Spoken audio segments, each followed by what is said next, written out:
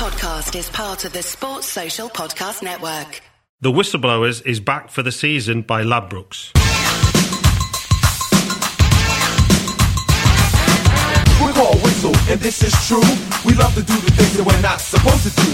We don't need robbing, stealing, or... Hello and welcome to another World Cup Whistleblowers live from the Albany pub in Great Portland Street. We've asked the audience to remain quiet while we're doing this because there was complaints last time about the sound quality, but they're all here, wrapped in front of us here, hundreds of them.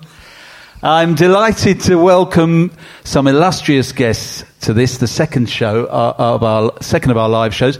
On my left, from Atletico Mints, amongst other many other fantastic football institutions, Andy Dawson. Hello, good evening. Welcome. Thank you. Mr. Profanity Swan of Twitter. Me. That's me, yeah.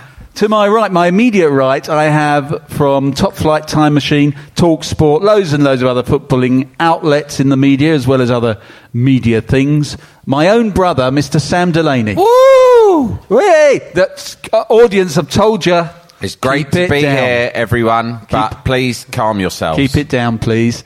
And to my far right, I've got, first making his debut on the Whistleblowers, from Goal Click, and he's going to tell us all about it a bit later, Matthew Barrett. Welcome, Matthew.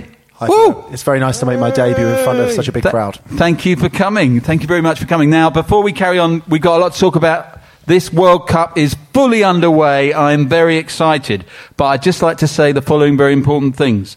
This podcast is brought to you in association with our friends at Ladbrokes. They're giving us special odds during this tournament as well. So for starters, if you sign up and bet a quid on England getting through the group stage, they will give you odds of 50-1, and you will then receive £50 worth of free bets to use on the tournament, assuming they get through, right? Or something like that. Use promo code KNOCKOUT, and the link is bet.thewhistleblowers.net. And if you've already got an account, don't worry, because they're giving our listeners a free bet if England don't win the World Cup, which is unlikely, I know. All you have to do is bet on England to win the World Cup, and your stake will be matched if they fail to do so. That is free money, by my reckoning, I reckon. So, lads, what do you think? What do you think of this World Cup so far, Andy? I'm enjoying it because I've managed to reschedule any work that I've got around it. So I'm kind of done for the day by about 12:30, and then I can sort of just sit back and enjoy the football. For me, it's been slightly lacking.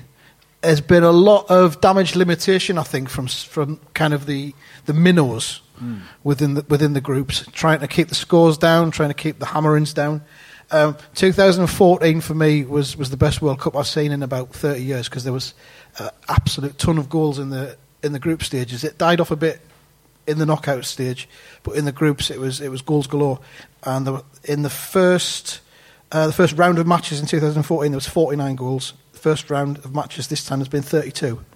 So it's a big difference. It hasn't been as kind of goal filled as I hoped it would be. It's fascinating, but it hasn't always been sort of, edge of the seat. Yeah, thrills and spills. Thrills and spills, exactly. There's only really been one thrills and spills, and that was the Spain-Portugal game early doors, wasn't it? That was second day, wasn't it? I wonder what do you think, Matthew? Do you think that's because that first game, nobody wants to get tonked in the first game, and hopefully it'll start to open up? I actually think the playing field is much more level than it has been before. The teams that would maybe be referred to as minnows before, apart from a few honourable exceptions like Saudi Arabia and Panama, they all seem to be much better than they were in previous World Cups, and maybe not necessarily an ability factor, but they're keeping up with all the big teams. They're certainly more well organised, I think, defensively. Yeah, I mean, which they probably weren't in recent years. Yeah, they're getting sophisticated coaches, don't they? And coaches, of course, can organise even limited players. Like Iran last night, Carlos Queiroz. Yeah, exactly. Had obviously drilled them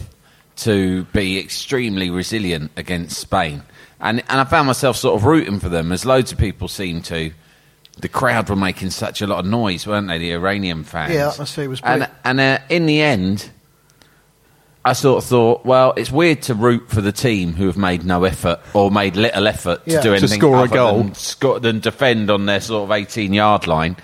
But it was an impressive display, And you're right, it's because they've got a top-class coach apart from anything else. I mean, Morocco against Portugal the other night, it was a similar kind of thing. Morocco defended well, but they also had lots of chances. They could have got an equaliser, but they just don't have the capabilities up front. Yeah. What frustrates me slightly is that these teams, when they end up going behind, or even when they're drawing, they show real flashes of great ability. Tunisia against England, Iran when they were chasing the game at Spain. These guys can play. Yeah. But they don't do it early enough, or they sit back after a while of having a go. But Mexico is the shining light, really. I mean, obviously they are better than an average side, but they showed what you can do when you take it to a world champion. And it would be nice to see a few more teams having a go as the group stage. I'd like to see Mexico win the World Cup. Yeah. Especially considering what they're going through at the hands of President Trump at the moment.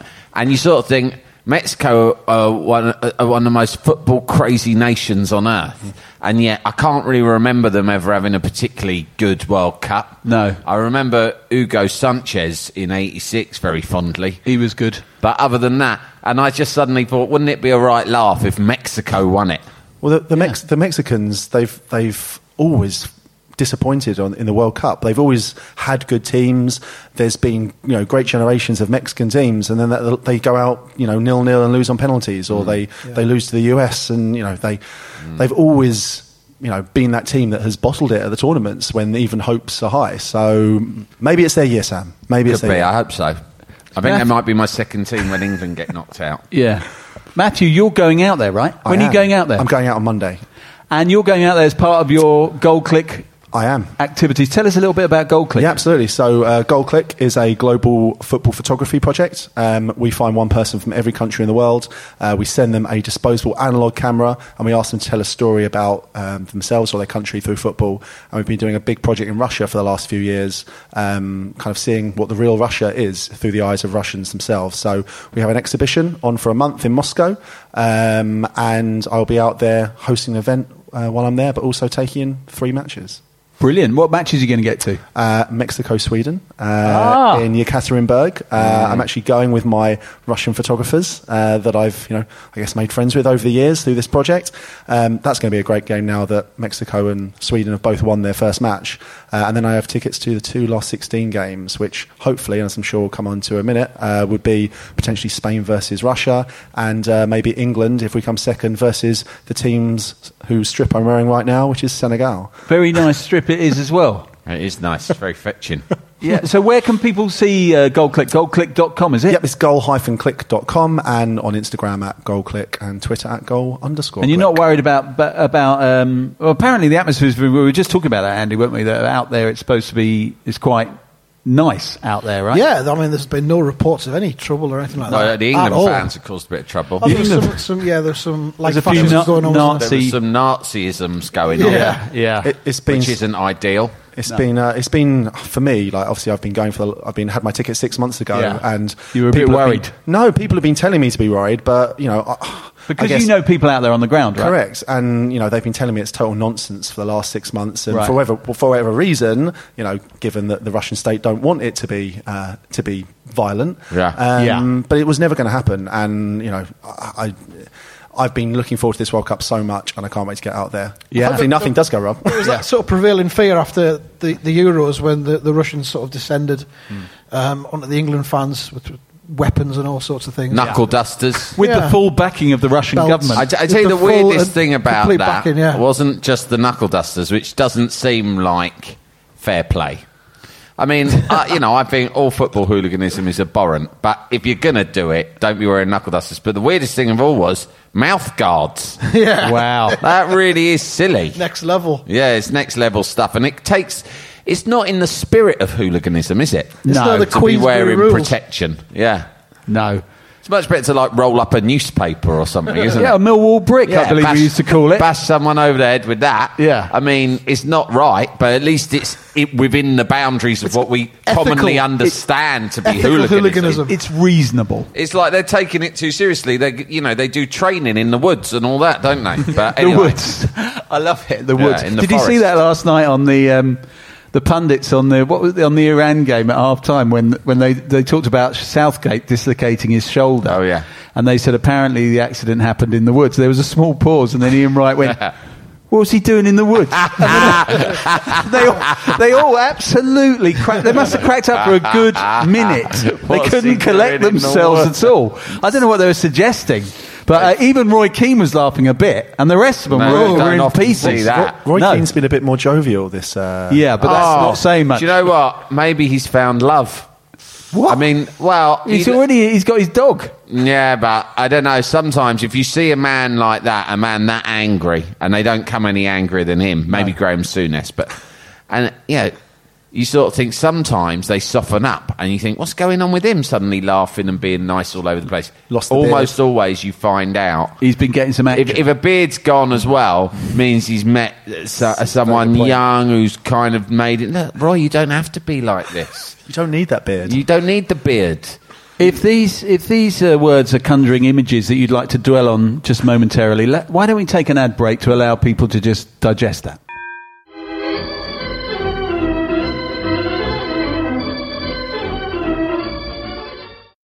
The Whistleblowers is back for the season by Ladbrokes. And we're back in the room, this very crowded room. Now, we touched on Gareth Southgate's injury. I think it's only right that we should start to preview quite comprehensively the England game that's coming up on Sunday. Injury news is Southgate's out in terms of playing, but also injured is Dele Alli, of course, and rumoured to be in danger of being dropped is Raheem Sterling. Andy, would you drop Raheem Sterling? To be quite honest, I would, because it's a tricky one. He's not playing with the same quality of players that he has at Manchester City, and he's not kind of playing in the same position. He's on an incredible run of bad luck in terms of goals. I think it's 21 matches now without a goal for England. And perhaps it's just, with all the stick that he gets as well in the media, which isn't an excuse for leaving him out, but perhaps it's just time to take him out of the firing line a little bit. Rashford can come in and do a similar job.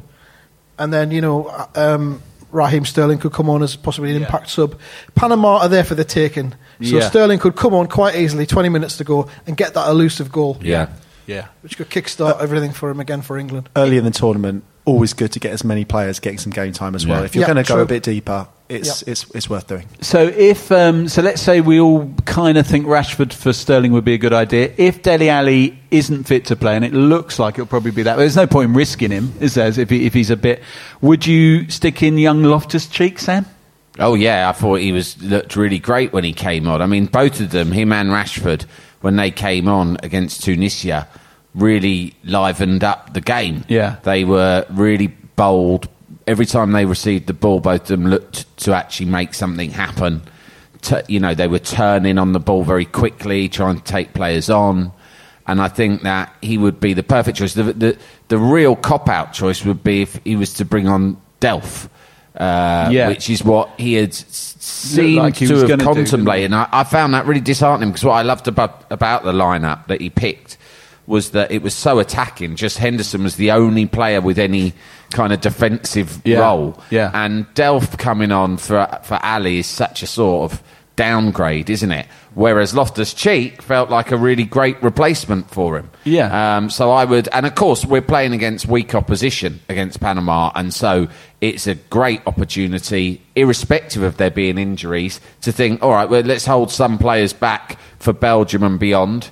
And you could mix up several areas of the team if you wanted to.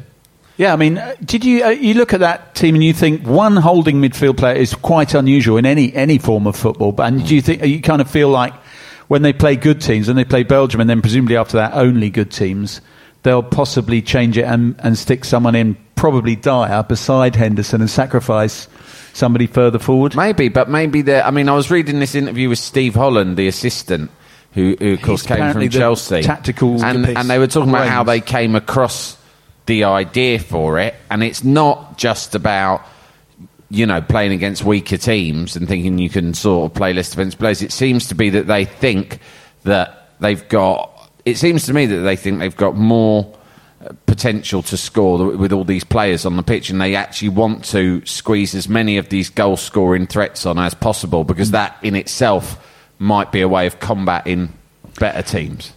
attack is the best form of defence. Yeah, I didn't want to use that phrase. What you correctly identified was I was dancing around that cliche without saying. He didn't use the cliche, and so I'll be damned if I was going to. But that's more or less what was being said. If you look at England, you think, actually, there's goals and energy in that team, big time. But you look at that defence and you think, Spain, imagine Spain or France or Germany setting about that defence, and maybe then the thing to do is try and outscore them, because you can't see. Or maybe Maguire with all those players, there's the press, isn't there? They were all chasing down the ball quite high up in the pitch, and maybe that's it. Whereas what we've seen in countless tournaments before is England coming up against teams that are more accomplished than them on the ball, and just basically doing what Iran did last night against Spain, stringing our defence and our midfield across the 18-yard box, and it all being kind of guts and glory, throwing yourself in front of the ball. And where's that ever got us? At best, that's why we always go out on penalties, because the best we ever hope for is a 0-0 or 1-1, and then end up exhausted and losing on penalties. I mean, maybe there's another way. I think that's what Southgate and Steve Holland have thought is maybe there should be another way where we actually try to win the game.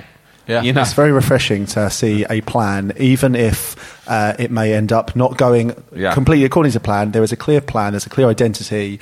He has, these debates are around one or two positions, not around the entire makeup of a system and a team. I like that there is also developing a core of a couple of clubs in the side. We have a big Manchester United presence, a big Tottenham presence. Historically, you've seen that teams often do well when they have a lot of players from one side playing in that side.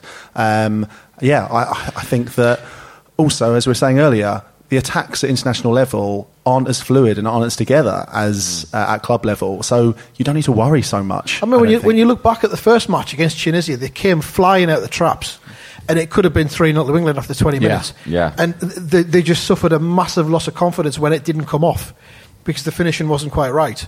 And Tunisia kind of came back into the game. But then the second half, when we were pressing for a winner, there was one period where Harry Maguire was into the Tunisia half, and we were so high up. Yeah. So I think that that cliche, attack is the best form of defence, is what's in their mind. Yeah. And it'll be good to see how it works against Panama. It does feel like a very modern system as well, because if you think of the club sides that play like that, it's basically City and Liverpool and Tottenham. In the Premier Chelsea. League. It was based on, Steve Holland sort of based it on what they did at Chelsea in the season they won the league. Right down to the fact that, I can't pronounce his name, but Azpilicueta, yeah. That's the fella. Please, I'm not the only one that can never pronounce that. He was a rapid fullback who they decided to move to the right side of a back three. So the same deal as Walker, So right? that's a direct copy of what they've done with Walker. So I think Steve Holland has almost completely taken that template. So he's and that's Conte, right? That's his. It's Conte, yeah. Amazing. So Italy didn't qualify, but they've ended up having a strong influence in our team. It is even more advanced though, because only one defensive-minded midfielder and two very attacking central midfielders in there as well. That's that's the next level on from just playing a back three where you'd normally have two holding midfielders. Yes, it's really offensive. Yeah. No, I think, the nice thing about it is you can get behind it and get excited by it, can't you? And and if you lose, at least you've gone out with some honour, If you lose, no one can go, Southgate didn't have a plan, it was useless. It's like, we want to go out. You want to go out 3-2 or 4-3, don't you?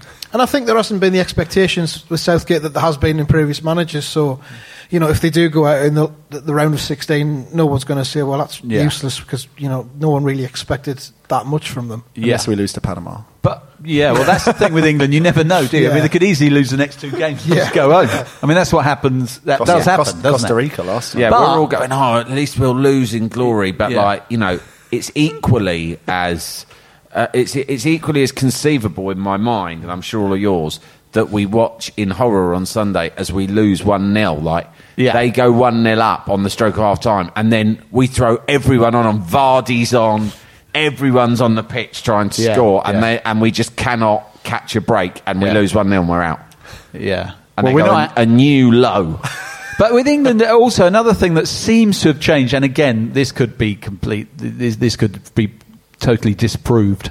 But they look mentally a bit stronger in as much as they feel freer and more positive. Because if you look at the way those results against Costa Rica and then the last one, the Iceland one, which is one of the worst, probably the worst ever, they looked mentally incredibly fragile, didn't they? They looked like scared, absolutely almost parallel rabbits in headlights. And I feel, as I say, this could be disproved, but I feel like they're not going to be prey to that this time. There's something that Southgate seems to have done to let them be more positive mentally. I think the fact that there's so many of them that are so young is a positive thing, because they've all got that fearlessness.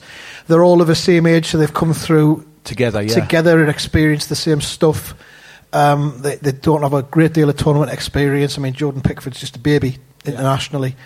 So there's kind of that. It's not a naivety, but it's a freshness about them, which can only be a good thing, I think. There was a refreshing lack of panic in that last 20 minutes where they just kept passing, kept pulling balls in, as though they knew if we keep knocking on the door, we will score. It's going to come. Yeah. But so looking at, so we're all very, I mean, the whole country's upbeat about England, and why not? Because they did look, I mean, it was a good result without being, they didn't thrash them, but they came through and kept at it, like you say, and played some good football.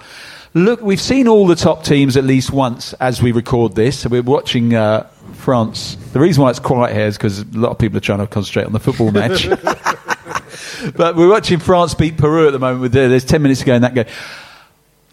So far, I don't know what you think, guys, but I don't think there's been a team that has looked, way ahead of everyone else. And I even would go so far as to say I haven't seen a team yet look like they couldn't conceivably be given a good game by England. Does anyone worry you? Well, funnily enough, Spain against Iran, I was looking at the way they moved the ball around, and although Iran did a great job and you were kind of rooting for them a little bit, the way in which they play football, Spain, and it's been the case for years really on and off, just looks different to the way that England and lots of other teams play football. Yeah, they're so mobile and adept. Every single player is so adept on the ball. Yeah, so they never really Isco, Silva, Vasquez kind of triangles. Yeah, and they never look at the ball. That's something that I've noticed. The ball just comes to them, and their head's always up, but they just deftly control it and move it on very quickly. And it's really, I can imagine that being terrifying to play against and to watch. If you're watching your own team play against that, it'd be scary. But doesn't mean we couldn't, give them a game. I think in many ways Portugal looked like the most intimidating side in as much as Ronaldo's just, on such incredible... He's obviously up for it. And if he's up for it, you think, well, anything's possible. They just won the Euros. So I would say Portugal so far to me look like the most intimidating side. But there's no... I mean, it's rare though, isn't it? Like in the first round of matches for any one team to really hit their stride early. Completely. Yeah. And Germany might go and win the next two matches. I was going to say, some teams famously start very badly and end up winning. Spain lost in 2010. Spain lost the first game. I always think back to 1982.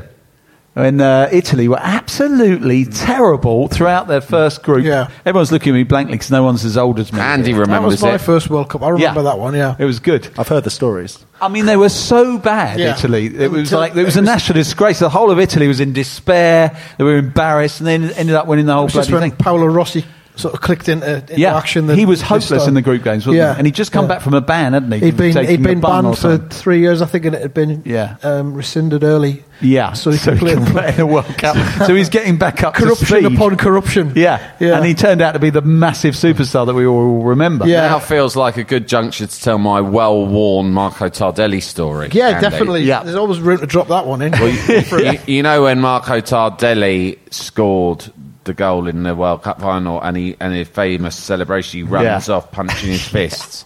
And years later in an interview he was asked, Marco, what were you shouting in that famous thing? What were you shouting? People assume he's probably shouting Mamma Mia or something, you know what they're like. And he said, I was shouting Marco Tardelli. Over and over again. He just scored the winning goal.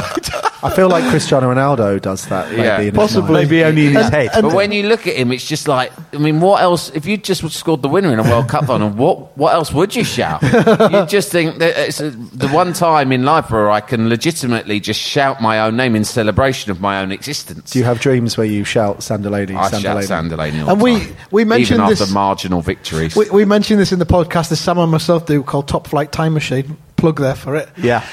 We mentioned the Tardelli story, and someone tweeted us to say they'd heard a story about the Tony Polster. Was he an Austrian? The Austrian striker. Do you remember him? Yeah, vaguely, yeah. And his thing was, after he scored a goal, he'd run up to the goalkeeper and whisper in his ear, "Tony Polster."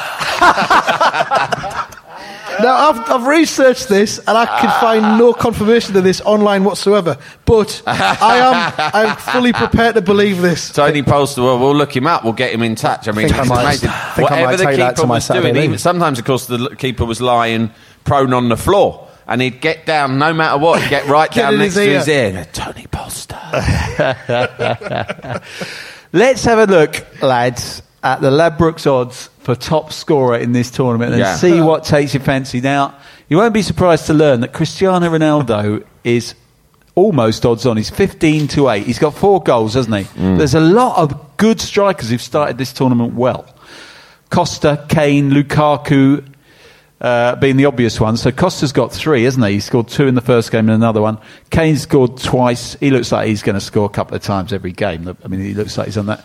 And Lukaku as well, but who wasn't there. And then there are others twice, coming through. I like 33-1 on Messi. That looks like a good bet. Yeah, I like the look of Neymar at 25-1 because Neymar had a poor first game against Switzerland, but I think Brazil will go to the final, or certainly they've got an extremely good chance of getting there.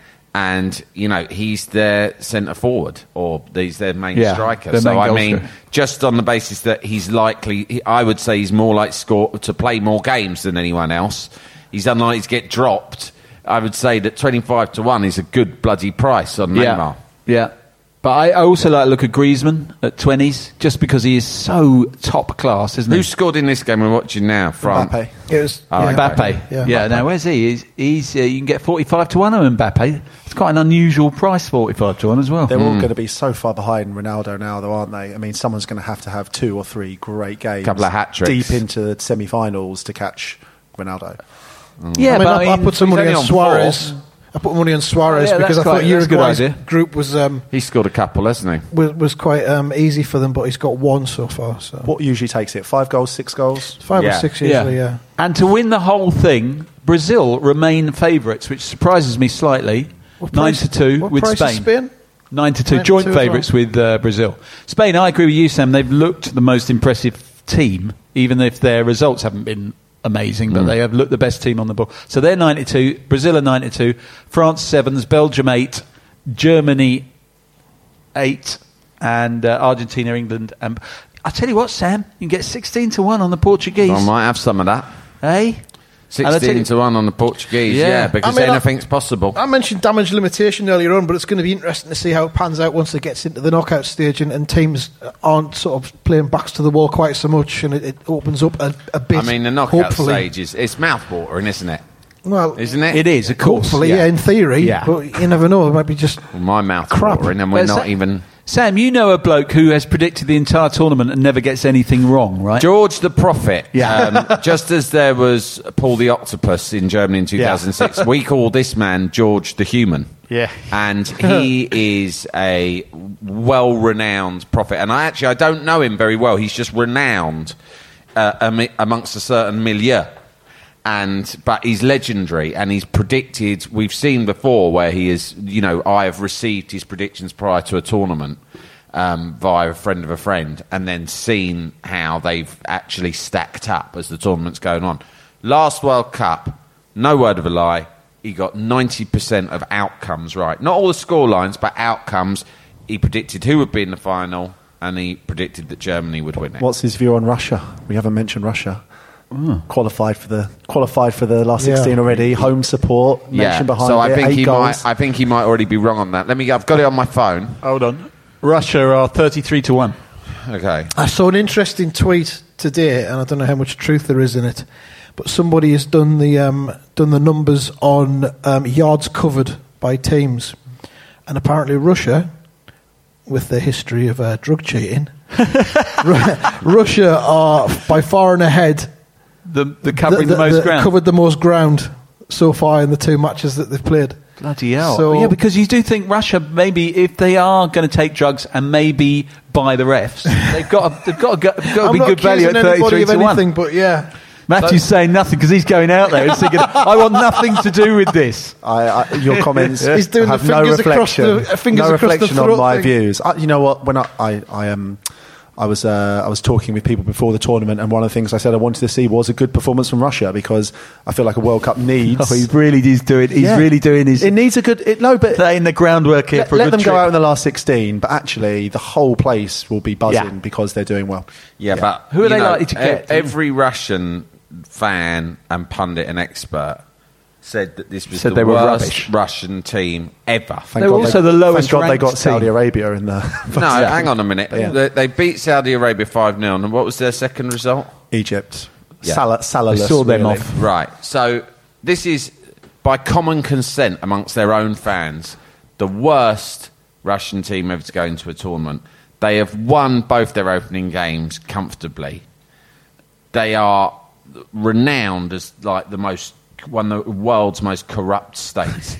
Are you telling me you didn't smell a rat when they went 5-0 up, and then it cuts us down and Putin's there, his face full of Botox, Do you know what? sat next to the Saudi prince, and they high five each other at the end. Do you know what? I can see where that comes from, but also the goals were amazing. You can't drug those goals that. I'm not Cheryshev saying there's caught. drugs. I'm saying there might have been money exchanged. Oil. I'm saying there is something fishy going on in this World Let's Cup. see how they do against Uruguay, and then I think we'll get a better idea. What's his name? Harry Kane. Sam's going to get taken out in a minute When by a Harry Kane was sniper's bullet. getting wrestled to the floor continually in that game against Tunisia, Yeah. and then that soft penalty got given against us, I was already suspicious after the Russia result. During that game, I was like, had we not won, I would have thought there is definitely Something going on The here. refs have been nobbled here. Well, that's quite a sobering thought. Well, But, I'm yeah, just like you saying, say. don't rule anything in or out. Yeah, there's nothing. I mean, if you're Putin, you think there's nothing I can't. I've already bought Brexit. Yeah. I bought the There's American nothing- election. Why can't I buy a World Cup? There's nothing he won't stop at. He doesn't care. Anyway, George the Prophet is already wrong because he predicted Uruguay and Egypt were in Group A. But yeah, but he probably did that before Salah got injured. But remember, in his defence. he did, yeah. And remember, 90%, not 100%. Yeah. Anyone want to know what his predictions for England are? Go on then. He's got us down as finishing second, which is said Second? in the group. Oh, bloody hell, I was going to say. In the group, and he said, that he hopes we finish second because he said England have got no chance if we meet Brazil at any stage because of the way Brazil's set up. Most teams we could take on, he doesn't. Anyway, we beat Senegal 3-2 in the next round. In the quarter-final, are you ready for this, lads? Yeah. Germany. We draw with Germany 2-2, but beat them on pens. Finally. Oh, what a night that'll be. Before having been the nation and the players and Southgate with his dislocated shoulder are emotionally and physically drained and go down 2-0 to Argentina in the semis. Argentina in the semis. We'd take that, though, wouldn't we, lads? Can't see them getting out of the Sounds group. dramatic. We'd take it. We'd I take think it. that's a good moment for us to get out while we've got England on that glorious run to Yeah. the semi-finals. I think I'm still allowed to go to Russia. You are. Yeah, I'm not. sorry if we queered your pitch there, Matthew. Thank you very much for coming, Matthew, and appearing on making your Whistleblowers debut. Thank you very much, Sam, for coming Pleasure. along. Thank you, Andy. Pleasure. By the way, Sam and Andy have got a podcast called World Cup Time Machine. I think Yeah. I'm right in saying another excellent World A Cup podcast. nostalgic which look I can- back at World Cups of yore. There you go. It's They've actually got- under Top Flight Time Machine because we usually do the Premier League, but we've diverted into the World Cup. right. So, So if if you you're search for Top Flight searching Time it, Machine, you'll find us. yeah, and they're both very, very good. I can tell you that. Thank you, everyone, for tuning in. Thank you, audience. Please do not applaud because we've agreed no background noise for technical reasons.